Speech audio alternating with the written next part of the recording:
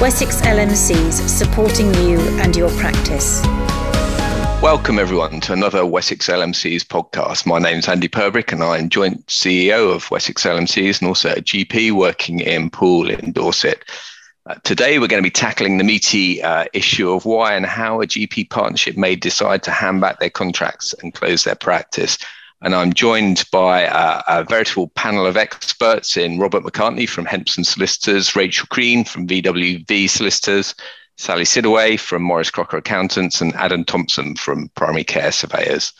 So you may be thinking, why on earth are the LMC talking about closing the practice? And I want to be clear that our main priority at Wessex LMCs is obviously to try and ensure that practices don't ever reach that position where they consider to do this, or that they're ever left in a position where they feel it's the only conceivable option.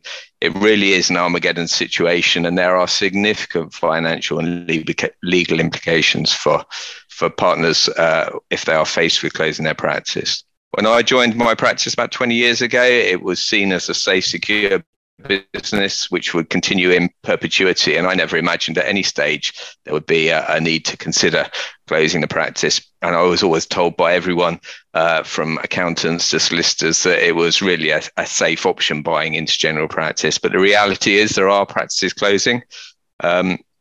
Most existing partners won't have thought about the implications of closing the practice themselves when they joined their practice. But we've got a whole generation of younger prospective partners who are being put off the partnership modelled by the perceived personal risks and liabilities. And so a number of our constituents and committee members have asked that we put out advice for our GPs so that they're better informed of the practicalities, implications, liabilities, and realities of closing the practice, as well as the alternatives in there. And perhaps we can also help to dispel a few myths. So without further ado, let's open up to the panel and say, what are the main triggers that are making people consider winding up their business? And when may you be forced to consider it? So perhaps if we go to Rachel first. Yes, the context in which I'm often advising is where the decision's been taken out of the contractor's hand. So it's in the kind of urgent situations where the CQC or the commissioner has decided to take steps that brings the contract to an end. So the CQC could cancel or suspend your registration. The commissioner could terminate your contract. They've got the powers to do that almost immediately. In reality, we often see it happen on at least a couple of days' notice, sometimes more like a month. Thanks, Rachel. Robert, from your perspective, where are you seeing the main triggers? So I see it at that end as well, but more from the perspective of kind of longer term issues, recruitment being the most common one we hear. We just can't find a new partner when older partners have retired, and the concerns about risks and liability from being the last person standing. Nobody wants to be the one who is responsible for turning off the lights at the end of the day. Those are definitely a recurring theme for the individuals who contact us and the partners who contact us. Thank you. Sally, from a financial perspective, are practices at risk of not being financially viable? We're faced with record inflation and reducing practice income. Are you seeing this as a reality for practices? Yes, I think in reality, we are seeing a proportion of practices where cash flow is becoming extremely difficult. You may have new partners coming in who, with the new to partnership monies having gone, are struggling to build up working capital at the same time, paying exiting partners, and that's coupled with the inflation rates as we see them, particularly with regard to staff costs, but also with regard to the interest rates on property loans, which are very, very significant in some instances now and are a real barrier to new partners coming in and buying into properties. So cash flow at the end of the day is always king. And I think this is a problem. And that stems both into the practice, but also into the personal side of the GP who is struggling on a domestic cash flow perspective to be able to take lower drawings than the cash flow of the practices is actually allowing. Mm-hmm. Adam, are there any premises issues that could trigger a closure? Well, picking up what Sally just said, a big impact over the last year, 18 months, has been the rise in interest rates, leading to increase in mortgage costs. And where practices were perhaps finding that their notional rent more than covered their mortgage, that in some instances is no longer the case. So compounded impact of the rise in interest rates. Also, what we are finding in some instances is practices where doctors perhaps getting to the end of their career and maybe in a house conversion type surgery, and the notional rents haven't been going up very much. And we actually start doing an estate review about, well, actually, this property might now be worth more as something else, as opposed to its continuing value as a surgery. So sometimes that's a catalyst that sometimes actually leads to practices opting to close. And are we seeing landlords pulling out of the general practice market because of that, and practices being left with an end to their lease and nowhere to move into? What you're finding at the moment is slightly the opposite end of that, Andy, is about the development process and the level of rents required to make a new medical centre viable to be built compared to the level of rent that typically is approved by the district valuer. And we have a big disconnect there between viable rents and NHS rents. And that is leading to a whole other issue about the development process at the moment. But landlords are still generally committed to the sector. There aren't that many around, actually, but landlords are committed to the sector, providing the new developments are viable. And that is quite a thorny issue at the moment. Sally, you wanted to come back in. Yes, one other point on property that I just wanted to add, and Adam maybe had to take this further forward, is the house centre charges creditors for PropCo buildings, which the amount of fear that is coupled with the huge liabilities that are being demanded and lack of reconciliation as to what the final settlement will be. Absolutely. Absolutely. So that's quite a thorny issue there, again, about those particular practices. And about 10% of practices are in health centres as owned by NHS Property Services, with that whole issue about the service charge and the legacy of that. And of course, the BMA court case that involved centres around that. So we really get into perhaps a more critical time with that, and for those negotiations about sorting out what the leases will be for those practices, combined with what the settlement figure will be to clear the arrears on that service charge. Figures are being banded around about sort of 50 to 80% discount from the alleged amounts, but still a payment to be made. And who is that payment to be made by when partners have left the practice, continuing partners, and where does that debt fall in terms of that cyclical change in the partnership? And that's so being a prospective partner joining the practice. Perhaps one for you solicitors is I would perhaps be slightly cautious about joining the practice where there is that legacy arrears to be resolved. So if we look at the triggers for closing a practice, I think that there are some triggers that are out of your hands. So CQC, contract breach, the commissioner making that decision, and then there are the practices themselves making decision for reasons of recruitment, workload, work-life balance, financial viability, personal liability, etc. But let's dispel a few myths. How common is it for a practice to close in its entirety? Rachel. I dealt with 3 urgent terminations last year, 2 CQC related, 1 due to contract breaches. That was unusual. The year before we'd only dealt with 1, and that was for an insolvency event. So I would typically see only 1 a year, I think. Okay, and they are enforced closures rather than the partnership making a decision themselves to be closing. Yes, absolutely. Mm-hmm. And so partnership-driven closures, Robert, have you got any experience of those? So they do happen. They're not as frequent as I think people fear. But what we do find is they are normally the driving force for practices looking at other options. Okay. So other reasons to exit, which means you're almost driven by a negative. You want to avoid a closure rather than a potential positive of, well, we really want to merge and create this new entity. And that's often where I see them coming from. But you do get them, particularly with the smaller practices still and single-handers, that there is no doubt they are closing on a more regular basis. Mm-hmm. And Sally?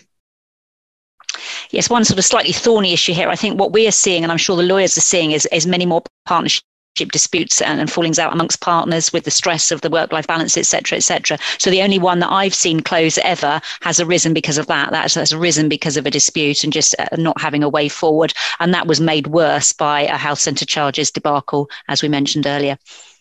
Okay, so I think I can take from that although we're seeing the total number of practices reducing nationally, that's not necessarily practices closing, but they're looking at alternatives to closure, so be it merger and that sort of thing. So we're going to address that a bit later on in the conversation. But I think the take-home message at the moment is, despite the fear, we are not seeing an avalanche of practices closing, and that's a positive thing.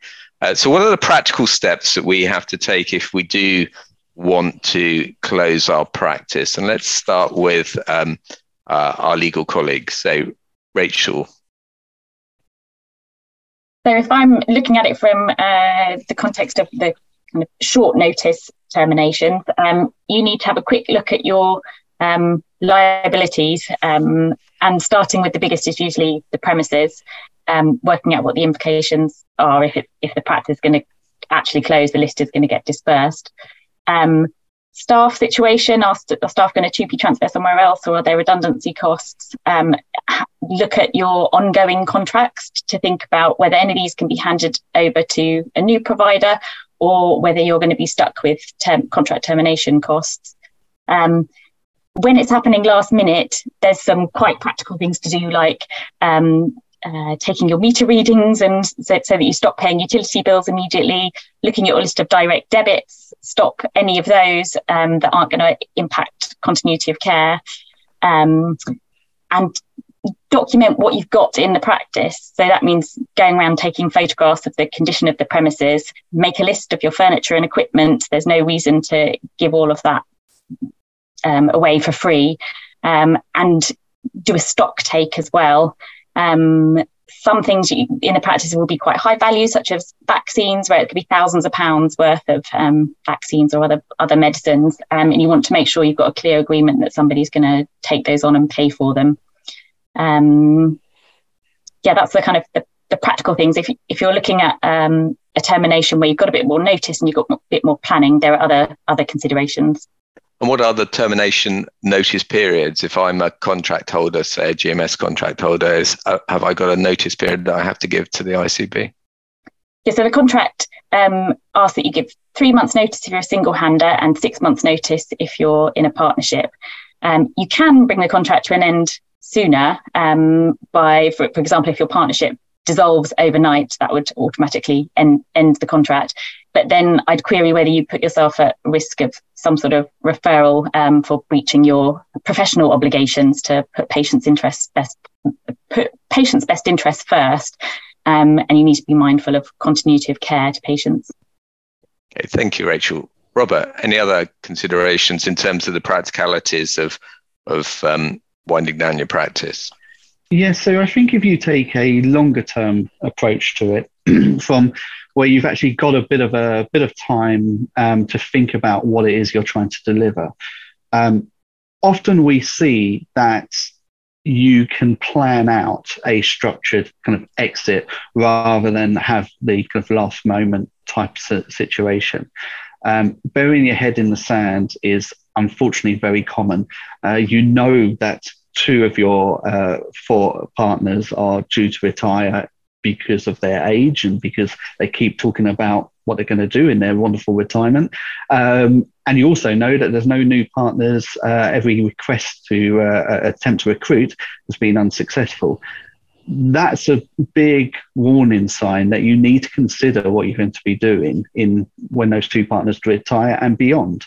So being able to actually have those difficult conversations within your partnership, putting together a list of exactly what the issues are, what the challenges are, and trying to plan out either finding solutions, that's the ideal, or planned negotiations, discussions that are needed to try and resolve these problems to give you a planned exit, that will put you in a far stronger position. It's all about control at that stage. You lose all control the moment that you've said, I've had enough, and we're giving notice on the contract. At that point, it's all on with the commissioners.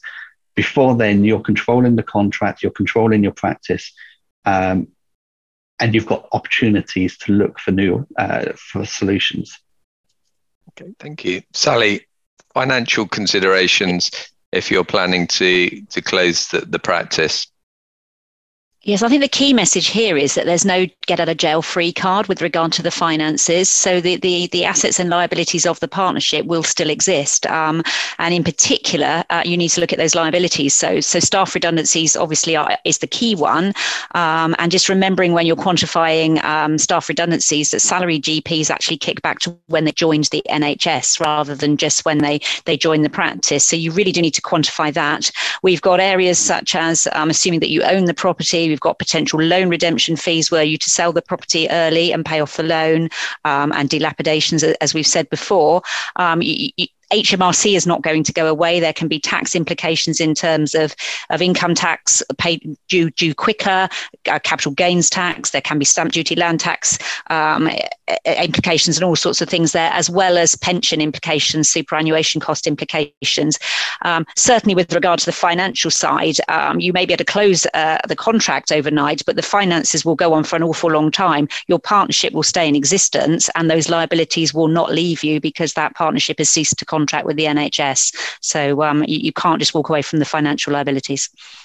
And it does strike me that those financial liabilities are potentially huge and somewhat hidden from daylight. You describe quite a lot of deferred liabilities there, which I think if you were closing your practice, you would want to know way in advance of making that Armageddon decision, because I strongly feel that those liabilities would incentivize you to look for alternative options 99.9% of the time. Yeah, absolutely. From an accountant's point of view, I would never hand that contract back unless it was forced. Yeah. Okay. Rachel? Yeah, I was going to say it's a good idea to speak to the commissioner at an early stage if you're thinking about handing your contract back, to get a steer from them as to what they might do if you were to do that, because whether they disperse your list or put in a new provider is going to make a massive difference to your liabilities. Okay, good. Robert? Another element to check is what your partnership deed actually says. It will kind of define how many of them will define how these liabilities are actually shared between the individuals. It also gives timeframes for retirement, when somebody can retire, whether or not there's any restrictions on people leaving, and whether or not there are any what are called the last person standing clauses that will allow you all to leave at the same time. All of that will shape the level of liability on the partners as individuals, as well as on the partners as a partnership. And that will impact on people's individual choices as to how they manage this situation. Okay. Adam, from a property point of view, what do we need to consider practically when we're winding up the business? There's quite a few issues there. But as Rachel said earlier, it really depends on whether the patient list is going to carry on a service being provided from the same premises. Is there a demand for that? Or is the patient list being dispersed to other premises, to other practices in the locality? Then it depends whether you own the surgery or you lease it. So if you own the surgery and there's ongoing demand for that location, well, is the incoming service provider going to buy the premises from you, or they're going to lease it from you? If they lease it from you, you've got mortgage on there. It may be that your mortgage is on the basis of you being the owner-occupier of that premises, with the notional rent that goes with that. But if you're not the occupier, not getting notional rent, you may be in breach of your mortgage covenants. So there's an issue there that may come into play. If you lease your premises, pretty much then comes down to terms of the lease. And how long has that lease got to go? Who are the tenants of the lease? And if you can transfer or assign that lease to the new service provider taking it on from you. So it's really understanding the details of that lease. They always often talk about break clauses in leases, but if you haven't got a break clause, there's nothing you can do. If you have got a break clause, it depends on the wording of that break clause and the conditionality or the dates that apply to that break clause. So this is where break clauses, you may have the right break clause, but you may not have the right break clause that helps you out in that circumstance.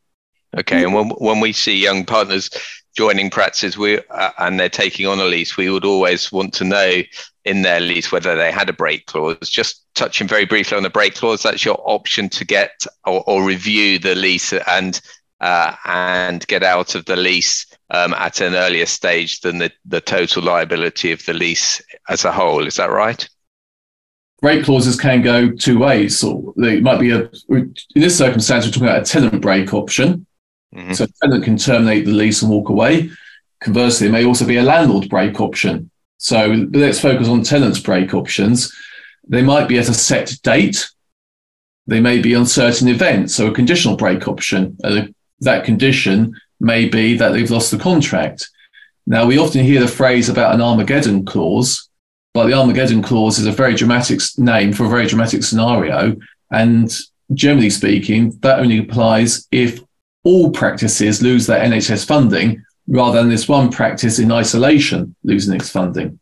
So an Armageddon clause may not actually cover the scenario in hand that we're talking about. So be very careful. You need to understand the detail of what that break option is, if you have a break option at all. And a lot of leases in the primary care sector don't have break clauses because actually, in the main, they're not often needed, because for a landlord to grant a lease on a medical centre to get adequate return, he needs to have long-term security of income. So break options contradict that. Also, generally speaking, the demand for healthcare continues long-term. The practice may have trouble. They may change to a different service provider. So generally speaking, break options are not that common in the sector. What's very important in the lease is how you transfer the lease, assign the lease to other people. So if this first practice is failing for whatever reason, but there's an ongoing demand, can we transfer the lease across to that incoming service provider? Okay. So I think that the take-home message is there. I would say, whether you're an owner or whether you're leasing a property, is that property fit for purpose moving forward? Because actually, if you want out, someone else is likely to want to come into that property to deliver for the population of patients that you've got. I think that's a really important consideration when you're joining a partnership. If you're an owner and you've got to consider redemption penalties, you've got to consider repaying the loan if you're not delivering services from that building. Is the building going to be able to fulfill the equity that you require to repay that loan if it's used for another purpose? And similarly with the lease, have you got those break clauses in, or are you going to be left holding a 25-year lease for a building that no one that you don't have a use for? And that's a significant liability. Robert?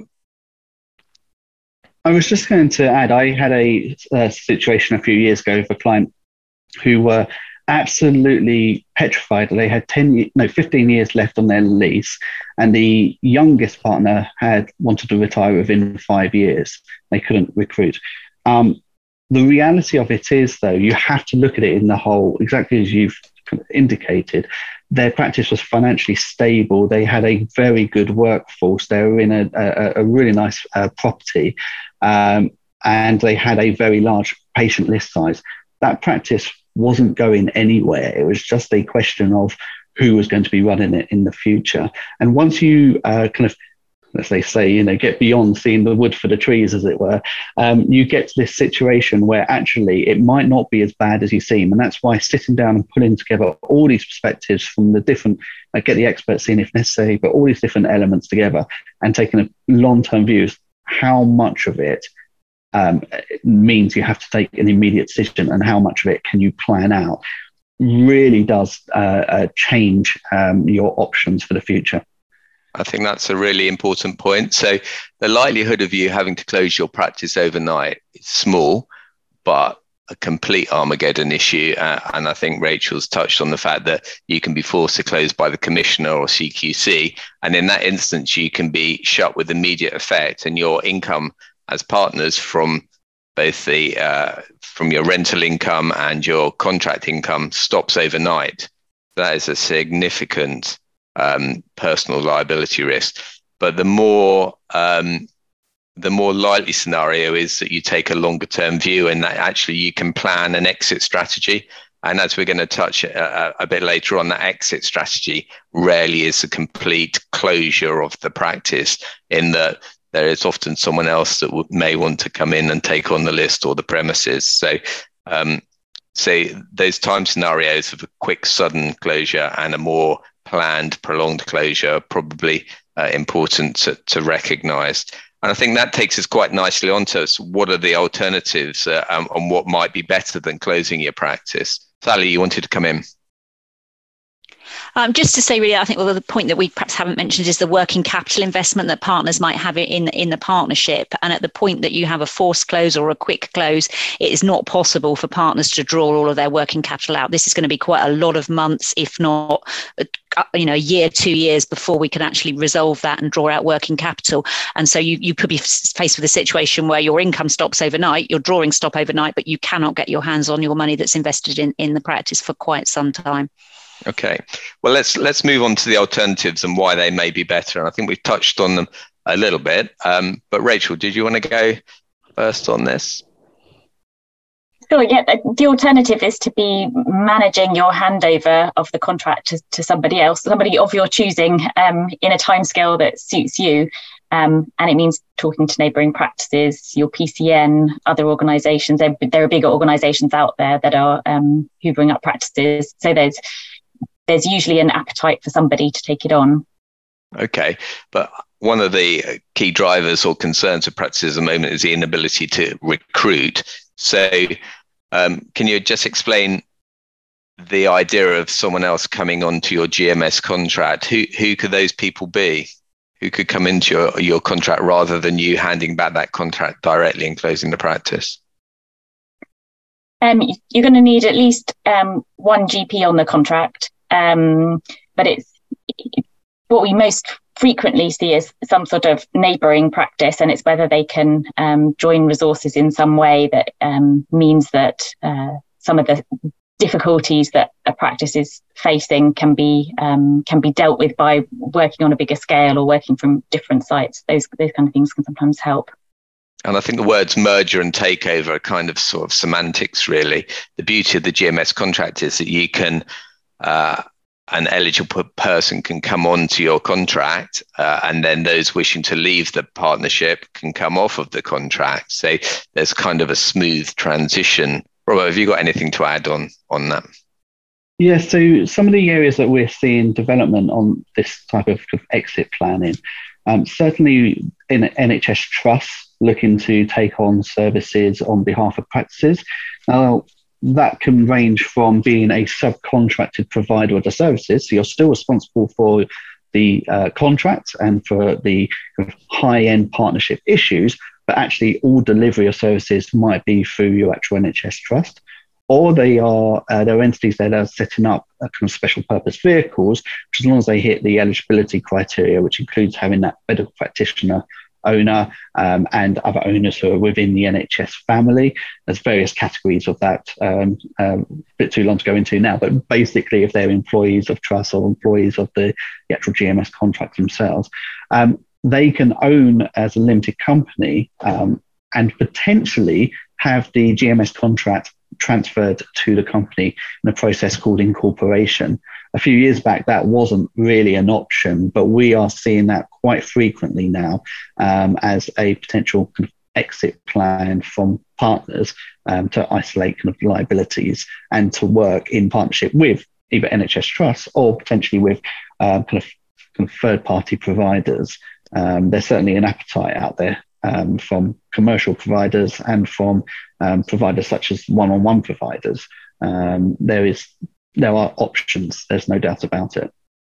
So essentially what we're saying is your GMC contract or your PMS contract, but more specifically, I think the GMS contract allows you a greater degree of flexibility and control in any exit strategy that you choose to take, in that you can decide who comes onto the contract, and then by mutual agreement, you can leave the contract.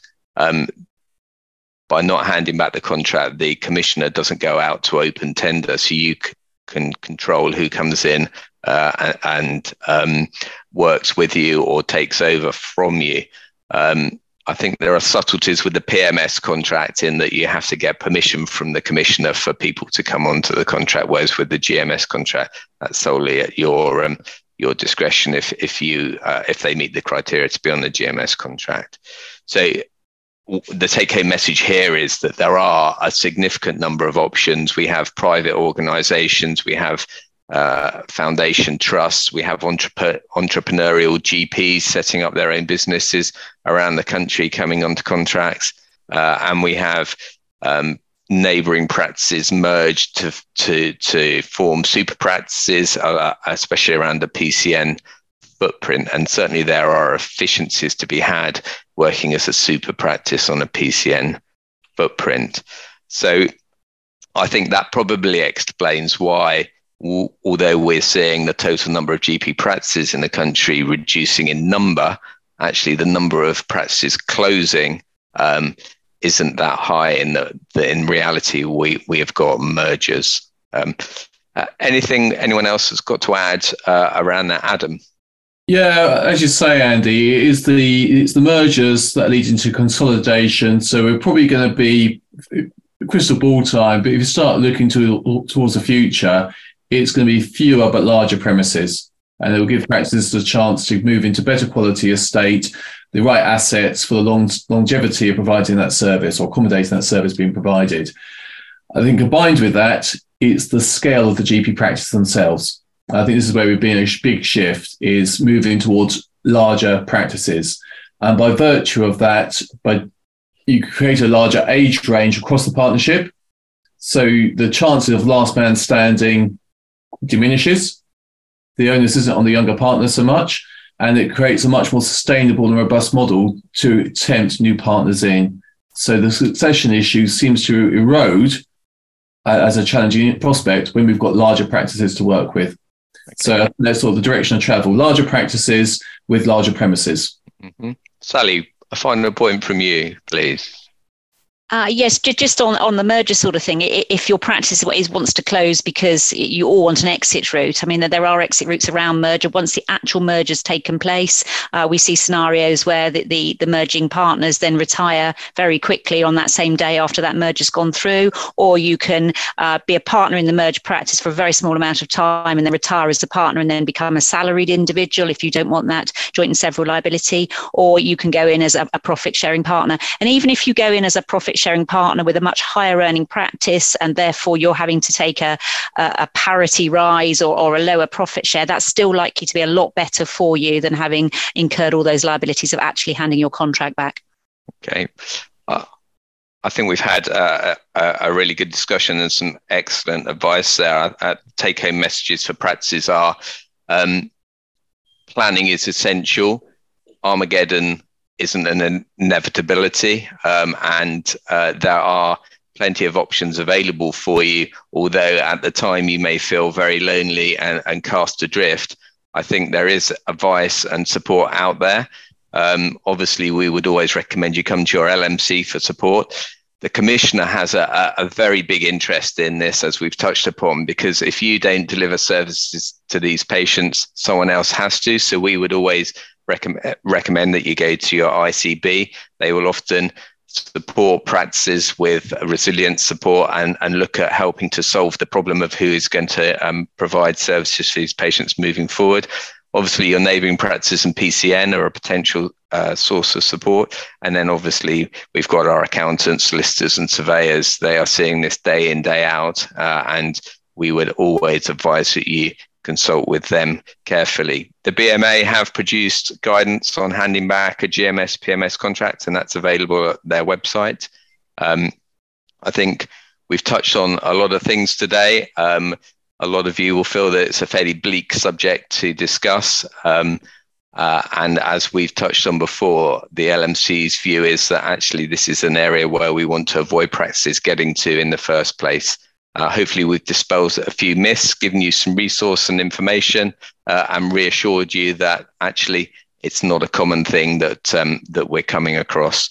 So I'd just like to take this opportunity to thank our guests today, Robert McCartney, Rachel Crean, Sally Sidaway and Adam Thompson. And thank you for joining us on this Wessex LMCs podcast. Goodbye. Wessex LMCs, supporting you and your practice.